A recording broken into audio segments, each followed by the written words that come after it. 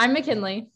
And I'm Jenna, and this is Farming the Future, a Purdue Ag Week podcast. On this week's episode, we are discussing sustainability in agriculture with Michael O'Donnell, the organic and diversified agricultural extension educator at Purdue, and Nick Reinke, who is the Soil Health Services lead for Truterra, a division of Land O'Lakes. All right, well, Michael, can you tell us a little bit about yourself and what you do? Sure, yeah. Name's Michael O'Donnell. Currently, I wear a couple different hats when it comes to employment and the work that I do. So one of those is working with Purdue University. And specifically, I work with Dr. Linda Prokopi in the Department of Horticulture and Landscape Architecture. And I came on just recently at the start of the year onto a newly funded grant project. It's the USDA Sustainable Ag System Grant Program.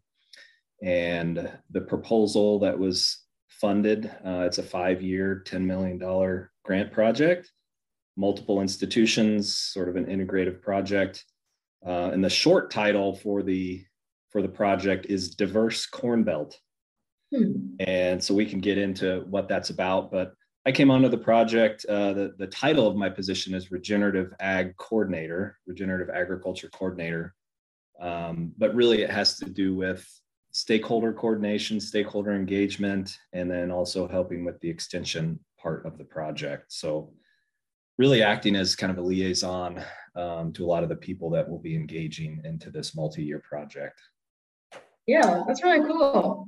And then the other hat that I wear, I actually work with a farm that's about, it's about 30 minutes north of the Purdue University West Lafayette campus, based in Wolcott, Indiana. And it's a 4,100 acre grain operation that in recent years has been transitioning all of its acreage into certified organic production. So the farm had been mostly a conventional corn and soybean operation with a few other crops here and there on a limited amount of acreage. But since shifting acreage more aggressively into organic, the farm has become much more diversified, raising a lot more crops beyond the typical corn and soybean that we see on most grain operations in the Corn Belt.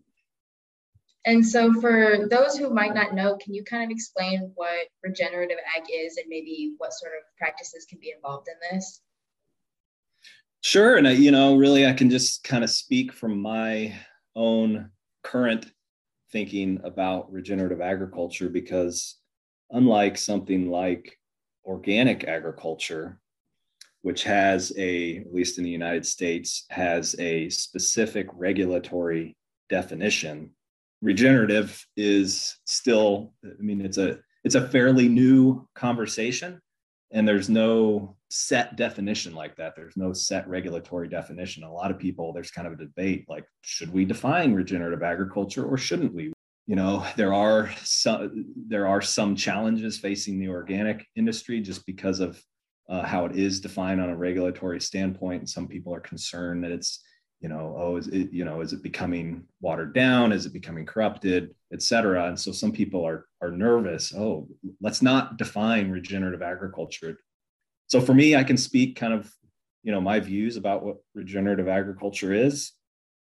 And to be honest, it's kind of an ever evolving definition.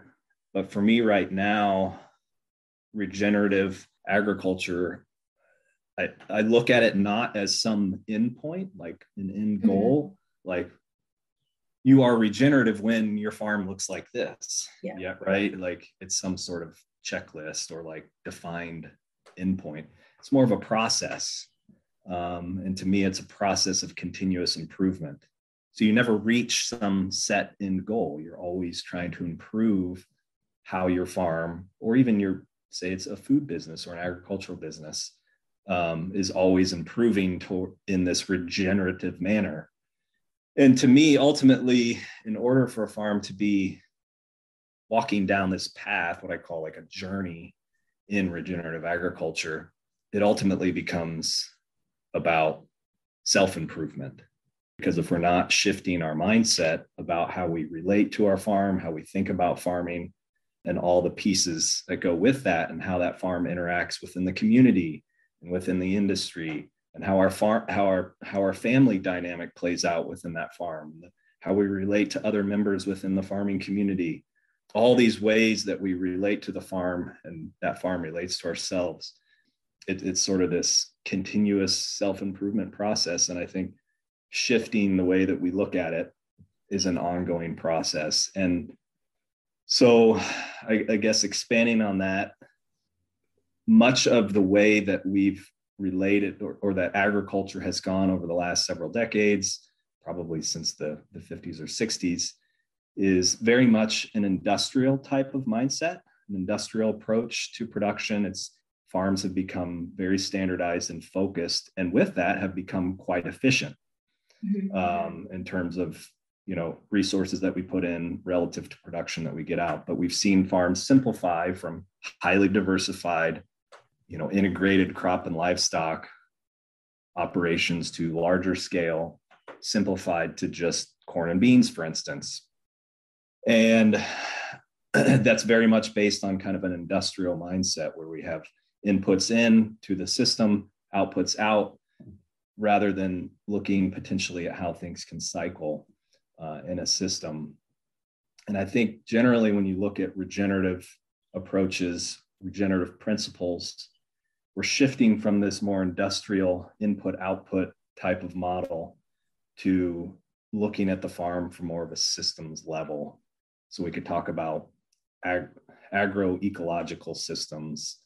A lot of people look at ecology as sort of a framework for how we shift into regenerative farming. And how that manifests on a given farm is going to look different based on, the kind of the ecotype or the region that farm sits within. What's its topography, its soils, its climate? What's the natural, native ecosystems look like? Does it sit somewhere where there used to be prairie or savanna or woodlands? And what can we learn from that type of natural ecosystem to inform how our farm might function to better mimic natural systems? So we're shifting again from this sort of, the farm is more of a mechanistic type of thing that we look at to, a dynamic living system that we're managing, that we're playing a role in managing. So if that's not vague enough for you, I don't know how else to put it, but I really think that trying to put a really clear, defined, this is regenerative ag becomes problematic, because we really need to come back to context of place, of where a farm sits, who is the individual that's managing that farm, what's their current financial situation with the farm, how do they relate and sit within the community. There's just so many factors that are going to inform how that farm can start to move in a more regenerative path. Absolutely. That makes a lot of sense, kind of with instead of a one size fits all kind of approach, kind of taking the context into it. And so would you mind maybe talking more about your project and what you're looking at with diversifying the Corn Belt? Yeah, and this project's early days. As I mentioned, we call it Diverse Corn Belt. Right now, people do want to keep up with the project as we start to roll some things out. They can at least find us on Twitter. I think it's just at Diverse Corn Belt. We'll be providing updates there. But yeah, so the project has a lot of different components to it. It's pretty ambitious in the work that we're proposing. And in essence, it's this idea of in the Corn Belt, we have a system that for a lot of reasons has become very much dominated by corn and soybean production. A lot of the mechanisms in place, whether from a policy standpoint or how the industry has developed, it's kind of a self-perpetuating system. And it's dominated by corn, soybean that then feeds into other parts of the agriculture industry, whether that's ethanol, the livestock industry, all the rations for, feeding poultry, for feeding hogs, it's all based around a corn soybean ration. Even trying to work with an integrator, whether it's feeding hogs or poultry, to include grains outside of corn and soybean becomes problematic. Everything's sort of built within that paradigm. And, some recent events like COVID exposed some of the vulnerabilities of a system like that, where we saw some hiccups in production and distribution of food.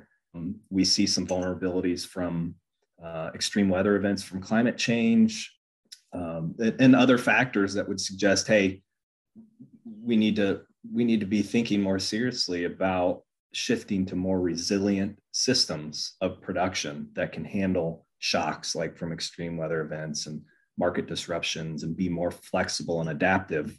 And so generally when we think about that, we think about more diverse systems. You look at ecology, you talk about resilient ecosystems, we tend to think of diversity being key to that resilience. And so basically this project is about exploring what does a more diversified and resilient Corn Belt agriculture look like. So we say Corn Belt, this project is specifically looking at the I-states, Iowa, Illinois, and Indiana.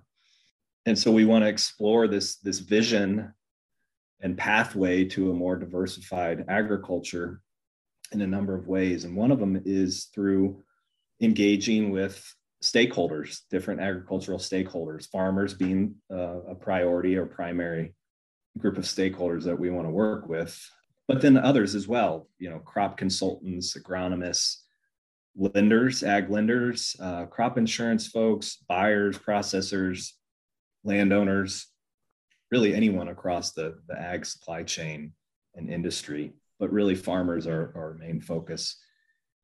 And so one part of the project is engaging stakeholders directly in focus group discussions, which will become actually an ongoing dialogue with these stakeholders throughout the entire life of this project. And again, it's a 5-year project. So we're developing a kind of a focus group process to recruit people to be a part of this project for the entire time. And it'll be kind of an ongoing dialogue of exploring, what are the barriers or motivations, obstacles, et cetera, to diversifying at the farm level, the market level, the community, the whole landscape level.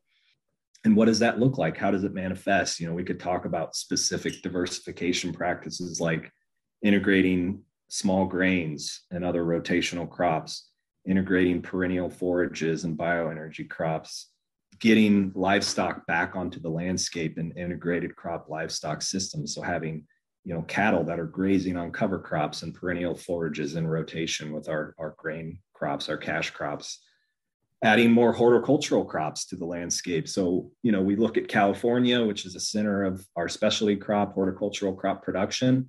There are some vulnerabilities there with water resources. So to get a more resilient system that isn't potentially disrupted by water shortages or other things that could impact that highly concentrated production in the valleys in California, can we look at bringing some of the more specialty crop back to the Midwest, back to the Corn Belt?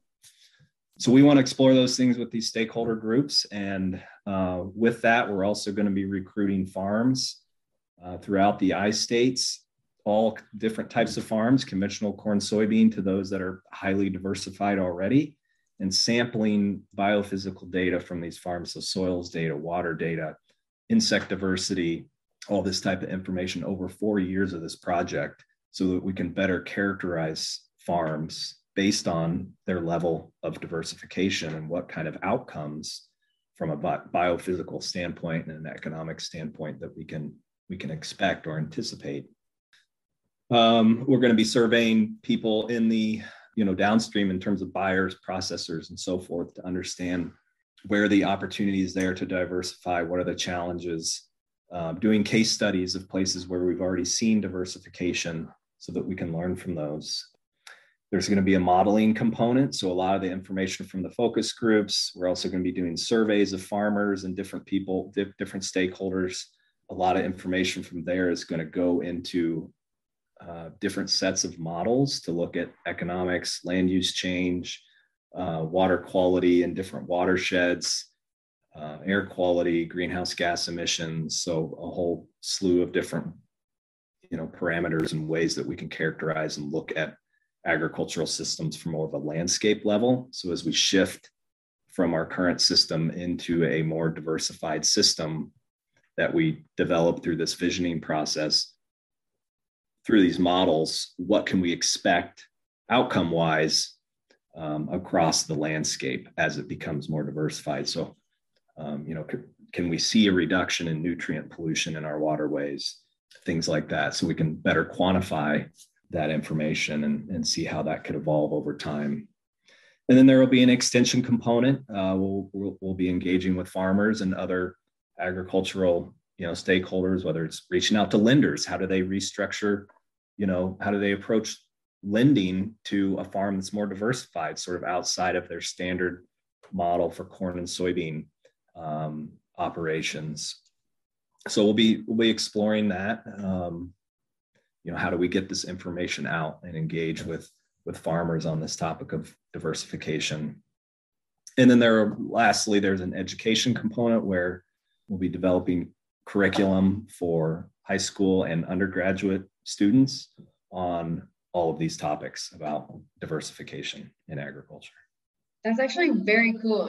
Just the far-reaching effects, seeing where it can all be impacted, especially in terms of education, because I didn't learn much about agriculture in high school, if anything, really, besides maybe in some biology courses. So that's very cool. And I hope it all goes well, because I think the impacts of that can be very huge for agriculture as a whole. And so kind of one last question for you. Obviously, regeneration and sustainability go hand in hand, either with reduction of resources, using resources in a more contextualized manner. Where do you hope to see ag go in terms of sustainability and regenerative ag? What do you hope to see for the future of that? That's a good question.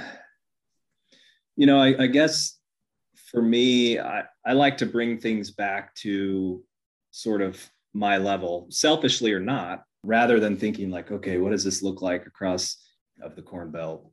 I like to think more of what would I want this to look like? And I've had a number of different farming experiences. I worked on a kind of a medium scale certified organic vegetable operation in Texas. I've worked on a vertically integrated small family farm in West Central Indiana that had its own state inspected slaughter facility and retail butcher shops, and then had my own small family farm doing market farming, raising vegetables using organic practices.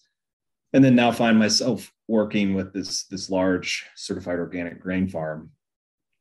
And through those experiences, just seeing different agricultural landscapes and how those farms interact, within the community, and sort of how they sit on the landscape.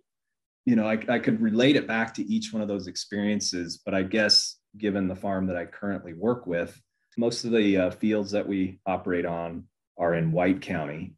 If you've ever driven if you drive north on Interstate 65 towards Chicago, it's kind of in that area where all the wind turbines are, right? Both sides of the interstate, everywhere, it's flat, it's highly productive, probably some of the most productive soils, on the planet. And when you look across that landscape, it's corn, soybeans, and wind turbines, right? Very few trees, not much diversity, right? You hardly ever see a field of wheat. The only time you see wheat is typically around where there's some confinement hog operations. It becomes a management strategy to get manure incorporated in their rotation on fields. But it's a very simplified landscape. There's hardly any refuge, for other wildlife. And to me, it's not, and it's nothing against the system that's developed there. But for me personally, living on that landscape to me feels somewhat sort of like a void at times, especially in the winter when there's no green stuff out there, and it's just crop residue generally. And to me, as this farm that I work with has been shifting to more diverse set of crops, more diverse cover crops, where we generally have something on a field growing and changing year to year all the time. And this sort of gets to some of the principles of regenerative ag. And that's one thing I didn't talk about earlier. Generally in the regenerative ag space, there's these principles that's keep the ground covered, have a root in the soil 24/7 all the time, minimize disturbance. That's generally about soil disturbance, but it could also mean chemical or pesticide disturbance. Another one that people throw out is livestock integration, and then also context. You got to take into consideration the specific context. So So on this farm, we're trying to have something out there on the field all the time and with diversity, right? So we're doing more solid seeded crops and winter annual crops, not just corn and soybeans. So we're growing wheat and oats and barley and rye, and we've done some canola and rapeseed, sunflower, buckwheat, peas. We raise alfalfa and clover cover crops and cereal rye cover crops. And, so there's always a mix of crops coming and going. There's stuff coming out of spring that's greening up before anything else on the landscape. There's these solid seeded crops with clover underneath. And when you go out in these fields, they become, in essence, a refuge for wildlife within a landscape that, generally speaking, elsewhere is just corn and soybeans under chemical management. And so there's just a flourishing of life on the farm. But just to see sort of this flourishing of life on these farms in an otherwise somewhat simplified and standardized landscape, to me, kind of gives hope. And if more farms within a given region and watershed shift towards more diversification, I think we're going to see just a tremendous flourishing of life that, to me, makes for a much more attractive place to live and make a home. So I like to tie it back to that aspect. And so I just hope that, the type of thing that the farm I'm working with can have ripple out effects, and we start to see that more generally across the landscape. Yeah, that's awesome. And thank you so much for talking to us and taking some time out of your day. We really appreciate it. And I know I learned a lot from this, so thank you. Thank you very much. Next up, we'll be talking to Nick. All right. Hi, Nick. Thanks so much for joining me today. Could you just tell us a little bit about yourself and what you do? Sure. Yeah. My name is Nick Renke. I am the Soil Health Services Lead at Truterra. Truterra is the sustainability business at Land O'Lakes. So to give a little context to that, Land O'Lakes is a 100-year-old farmer-owned cooperative system. A lot of the world knows the butter, it seems like, but a lot more than dairy cooperative. So we have extensive businesses ranging from the dairy co-op that we know to Winfield United on the crop inputs side of things, where they work through a system of ag cooperatives across the country, about 1,000 ag cooperatives, reaching roughly 50% of the harvested acres in the United States. And we have Purina on the animal feed side of things. And then we've got Truterra. So we've been around for about 6 years and just recently got into kind of the carbon marketplace, which is a lot of news, but we work much more broadly than that in soil health. And that's kind of my job, is just helping to stand up those programs and support our farmers and our member owners. Yeah, that's awesome. Could you maybe talk a little bit about the programs that you've worked on or dealt with? Yeah, absolutely. So there's a lot of large companies setting environmental goals. We see a lot of news on that. It seems like every day there's a new statement or a new goal. So a lot of the partners that we work with are companies that have ag supply chains, buying things like corn and wheat and stuff like that goes ultimately into their end products. So when they set one of these big climate commitments, they have to figure out what they're going to do with their ag supply chain. And that's oftentimes a large share of their footprint. So they look at an entity like Truterra and Land O'Lakes, and they say, hey, we need help. Like, we don't work directly with farmers, right? We're a CPG that's buying a commodity. But we want to support farmers in adopting climate smart practices, improving their profitability and their environmental footprint ultimately. So we work with those partners. We help them sort of gather data, understand what's happening on the farm. But we also run programs with farmers to help them adopt practices like reductions in tillage, improve nutrient management, things like that. And then we can model and measure the environmental outcomes. So lots and lots of projects we can go into there. Happy to jump into any detail, but we're also in the market for carbon offsets. So beyond the broader environmental impacts of farming, we have transacted a set of carbon offsets with Microsoft as one of our key buyers. And it's been a really great process to get farmers paid ultimately for their good work. Yeah, that's kind of what I like so much about it, is that it's rewarding on, both ends, for the environment and for the farmers. And so what do you think sustainability looks like, especially for a big ag company such as Land O'Lakes? Yeah, that's a good one. And this is a massive enterprise, right? As I just mentioned, it's pretty interesting, even in the ag space on its own. So I've gotten a kick out of working here because I come from a family farm back in North Dakota. So I really appreciate Land O'Lakes actually taking it all the way back up to the farm. So for a company like Land O'Lakes, with that broad reach, going all the way from ag inputs to animal feed to the actual animal and animal protein production through the dairy side, to consumer facing, we span the entire value chain, and we need to deal with the entire value chain, right? So sustainability for us, it's the sustainability of our farming operations. They need to be profitable into the future. Definitely challenges around profitability on farm always. It's always a low margin business, so we're always thinking about ways that we can support them, but it's also got to be environmentally sustainable. So for Land O'Lakes, we've got the consumer facing side of things where consumers are increasingly aware of the impact of the products that they buy, and they want to know where that's coming from. So we need to be transparent with the way that we produce our goods, and help consumers understand the way that we're supporting farmers in being more sustainable and reducing environmental impact. But then on top of that, we have large corporate partners as well. And those corporate partners are kind of looking for the same thing, because their customers and their investors are looking for that too. So we're doing a lot of work to get a good understanding of what our environmental footprint is as an enterprise, and then how we support farmers in making an impact on that. And ultimately, that's where TruTerra comes in.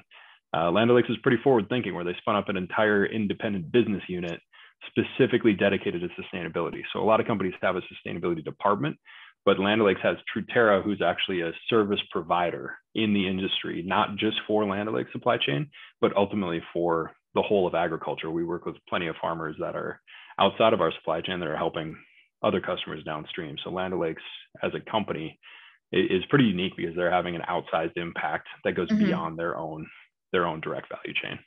Yeah, that's awesome. And what role do you see, or even hope to see, for corporations, especially as the world continues to focus more on sustainability and corporate responsibility? That's a great question.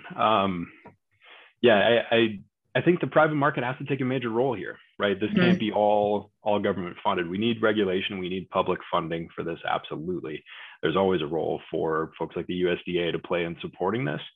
But at the end of the day, we need rapid investment at a massive scale to get the kind of work done that we need to, in the face of a changing climate. So from a corporation side of things, it's been great to see sort of the investor side of this equation, where large institutional investors, so the folks that are sort of dictating the stock price, if you will, of these large companies, they're now treating it as a requirement, an expectation of their investment dollars, that companies have at least a plan to address their share of climate impact. So it's not just a consumer facing thing, but now these companies, you look at the stock price, that's a material impact to the company bottom line and company leadership, and that really gets things moving. So that's been great to see that investor activism, because we see corporates that are really taking material action. It's not just a sustainability webpage on the website anymore. They're actually working with us and investing real dollars in the farms that they source from. And that's a pretty exciting evolution that's really only happened in the last couple of years in a really material way. Yeah. Are there any sort of projects that you kind of hope to see going forward? Yeah, I mean, I really like connecting farmers in a real way, right? So some of this stuff, it can be kind of a loose, sure, we supported this region of agriculture or whatever, but I really like those projects where a company says, okay, we know we're sourcing from this group of farmers in this area, and we're going to deploy some real resources. So one of the things that we've had the opportunity to do at TruTerra is work with some different sort of nonprofits and NGOs alongside corporate partners, and bring together funding and support to deploy folks that we call conservation agronomists, right? So a lot of our like ag retail and cooperative network, they have the sales agronomists who farmers work with every day to buy their seed and their crop nutrients and things like that. But we're able to, through this unique partnership, put these conservation agronomists right alongside the sales agronomist. So now if a farmer wants to plant a cover crop, not every agronomist is experienced in cover cropping and advanced tillage practices and that kind of thing. So now we've got these people that are trained specifically in that can go and support. And that's supported by corporate partners who actually want to make a difference. And there's not a super direct claim that they can put on their site for that. They want to do something for real, and they're starting to do it. Yeah, that's awesome. It's kind of interesting to see the overlap of, all these different sectors and spaces and people to come together for something like this. It's something that, I really care a lot about, something that I, want to do work in someday, but it's really cool to see that and hear about that. Yeah, no, I couldn't agree more. And then, we're seeing other things advance, like just the potential, the market's just getting there, but the potential for grain premiums, right? If you're producing a more sustainable grain, I think that's coming in the near future. But what's already here today is companies that are willing to pay at least on the acre for improved environmental impacts. So that stuff gets me excited. Farmers are actually getting paid for doing good work like that. You can't beat it. Yeah, exactly. Well, thank you so much. That was all the questions I had. I don't know if you had anything else you wanted to add, but I really appreciate you coming on here today. Yeah, no, more than happy to. I just love that people are entering into this conversation. And at the end of the day, if we have a financial mechanism that rewards good work and environmental impacts, like that's one of the best things that we could accomplish. So absolutely. Thanks again, Michael and Nick. Tune in next Wednesday for a new episode of Farming the Future by Purdue Ag Week Task Force.